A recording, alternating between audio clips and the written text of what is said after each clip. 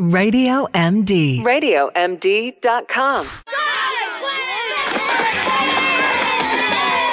Hear it from the doctor with expert guests from the American Academy of Pediatrics. It's Healthy Children. Now, our favorite mom, Melanie Cole, MS. Teenagers can be so unpredictable. You know, if you've got teenagers in your house, you know that sometimes they can be funny and silly, but sometimes they can be a little bit nerve-wracking. Well, a lot of times they can be nerve-wracking because you're never quite sure if they are going along with some of these dangerous trends, and you try as a parent to talk to your children about binge drinking, about cinnamon challenge, and some of the ridiculous things that you see kids are doing.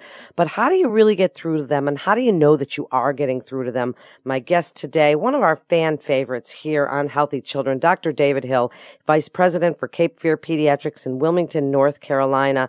Welcome to the show, Dr. Hill. So, you know, you and I have talked before about some things that kids are doing, but what are they doing now? We've heard about this Tide Pod challenge, which is unbelievable to me, the cinnamon challenge. Tell us what kids are doing, and how do parents even start this conversation? Well, you know, just when it seems like these challenges are out of the news, they come up with another one, and they come back into the news cycle. The concept, of course, is that social media rewards outrageous behavior. If you film yourself and post a video of yourself doing your homework or cleaning up your room, nobody's really that interested in it. So social media prompts kids to do things that gain attention, right? Although personally, I think it would be spectacular to see like the clean up your room challenge. That's what that would be we need awesome. to come out of this with a new challenge. To clean up, just 5 minutes, clean up your room as hard as you possibly can and post that online. But unfortunately, of course, since, you know, we're looking for outrageous attention-getting things, a lot of these things are also very dangerous. And kids, as we know, teens are really impulsive.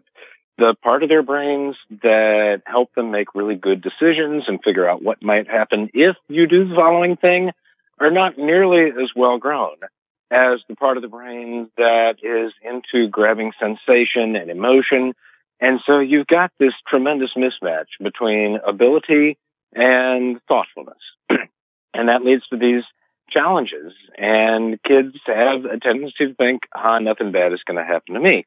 So right now, it's the Tide Pod challenge, which grows from the fact that for many, many years, these laundry detergent pods look very colorful, very attractive. They're roughly the size of, a large gummy candy. And toddlers are attracted to these things, and they will swallow them, and they are deadly dangerous. They are full of a variety of poisons that can lead to death from a variety of means, including burning the esophagus for causing permanent injury or perforation. You can inhale the contents and really damage your airway, and that can also lead to permanent injury and death.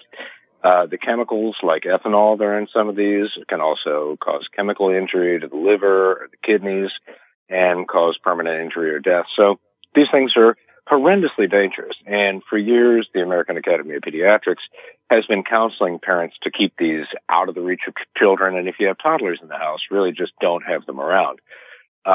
However, teens are looking at these and, they're like, duh, how bad can it be? And the answer is horrendously bad. So they have started to post videos of themselves, putting these in their mouths or even starting to eat them.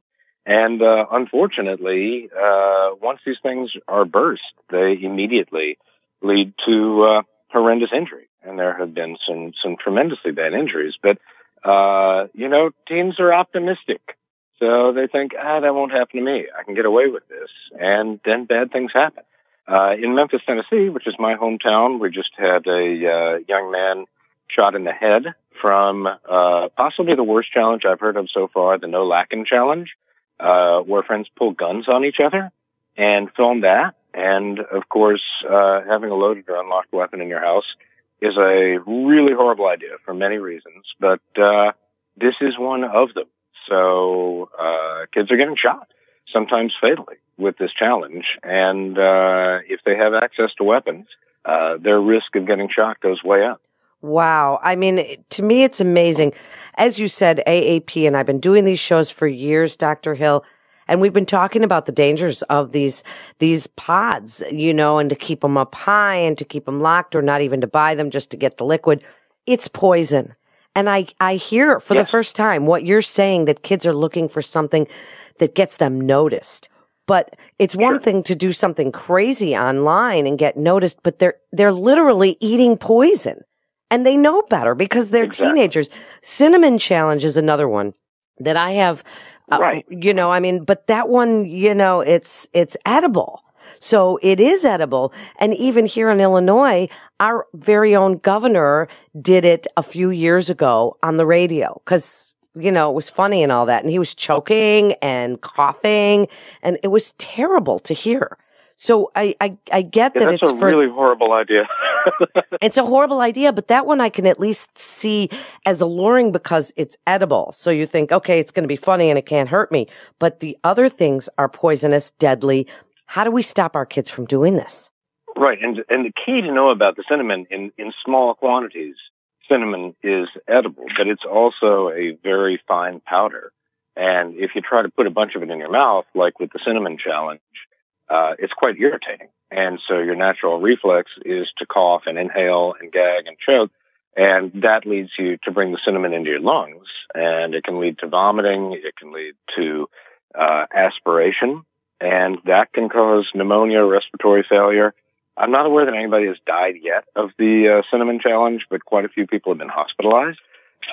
So even when you think, okay, great, well, cinnamon, how bad can that be? That's on a Christmas cookie.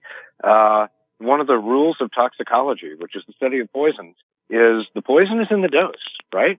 Water is a poison if you drink too much of it. And every year or two, somebody dies of water intoxication at a training camp or as part of a fraternity initiation or a military initiation. Somebody thinks, well, it's water. It can't hurt me. But a gallon or two taken at once absolutely can lead to low sodium seizures and death. So the poison is a matter of the dose. So what do we tell them? I mean, how do we can talk to them about drugs. We can talk to them about alcohol and binge drinking and all of these things, and we can talk till we're blue in the face. But then they see these kind of things and they see kids, oh, well, that kid got away with it, as you say. And I mean, how do you even, we've been trying for years to talk to our kids about drugs and alcohol. Now come along poison and you still have to talk to your kids about it. It's crazy. Absolutely. And I think the first thing I tell my kids is if it says challenge, it's probably a horrible idea. I mean, a couple of these have been not horrible, right? The ice bucket challenge was really a lot of fun, except for a couple of cute videos of people accidentally dropping the bucket itself. It seemed to raise some money for the ALS Foundation and was pretty popular and, generally safe. However, most of these challenges, even ones that seem fairly innocuous, have a significant risk of injury. The salt and ice challenge, where you put ice and salt on your skin and then see how long you can stand it. Well, anybody who's ever made homemade ice cream knows that salt brings down the melting temperature of water. So ice becomes not just freezing, but it becomes below freezing in temperature, and that can cause skin injury, blistering, just like a burn. Sure. So even these things like the duct tape challenge, that sounds like fun. How are you going to hurt yourself with duct tape? Kids have passed out and cracked their heads and had permanent brain damage, which I know I sound like your grandma, right? You're going to put your eye out. Don't run with scissors. But keeping kids safe is what we do as pediatricians, and knowing how they can hurt themselves is part of the job. So, the other thing is friend and follow your kids online. Really, as part of the contract that you write with your kids when you provide them a device, when you provide them internet access, part of that should be, I'm giving you all this, but I need to follow you. I need to know what your, various social media platforms are, and I need to be able to follow you on there and, kind of see what you're doing. That's right. And that's really important. If you don't know how to use the social media and you can't follow them, have them teach you. It's really a lot of fun. They feel really proud that they can show you something that they didn't know. They're bringing you into their zone of mastery. I'm on Snapchat, with my kids. That's actually how we talk to each other when I'm traveling. If I'm away giving a lecture or something, I'll show them where I'm at. I'll see what they're doing every night. I see what they did in their day, and I'll find out things about their day I didn't know. I was like, oh, you're over at your friend's house. What was it? Did she get a new dog? What is that? But that's a way to keep track. And I think it's fair to say I'm paying for the phone. I'm paying for the wireless network in the house.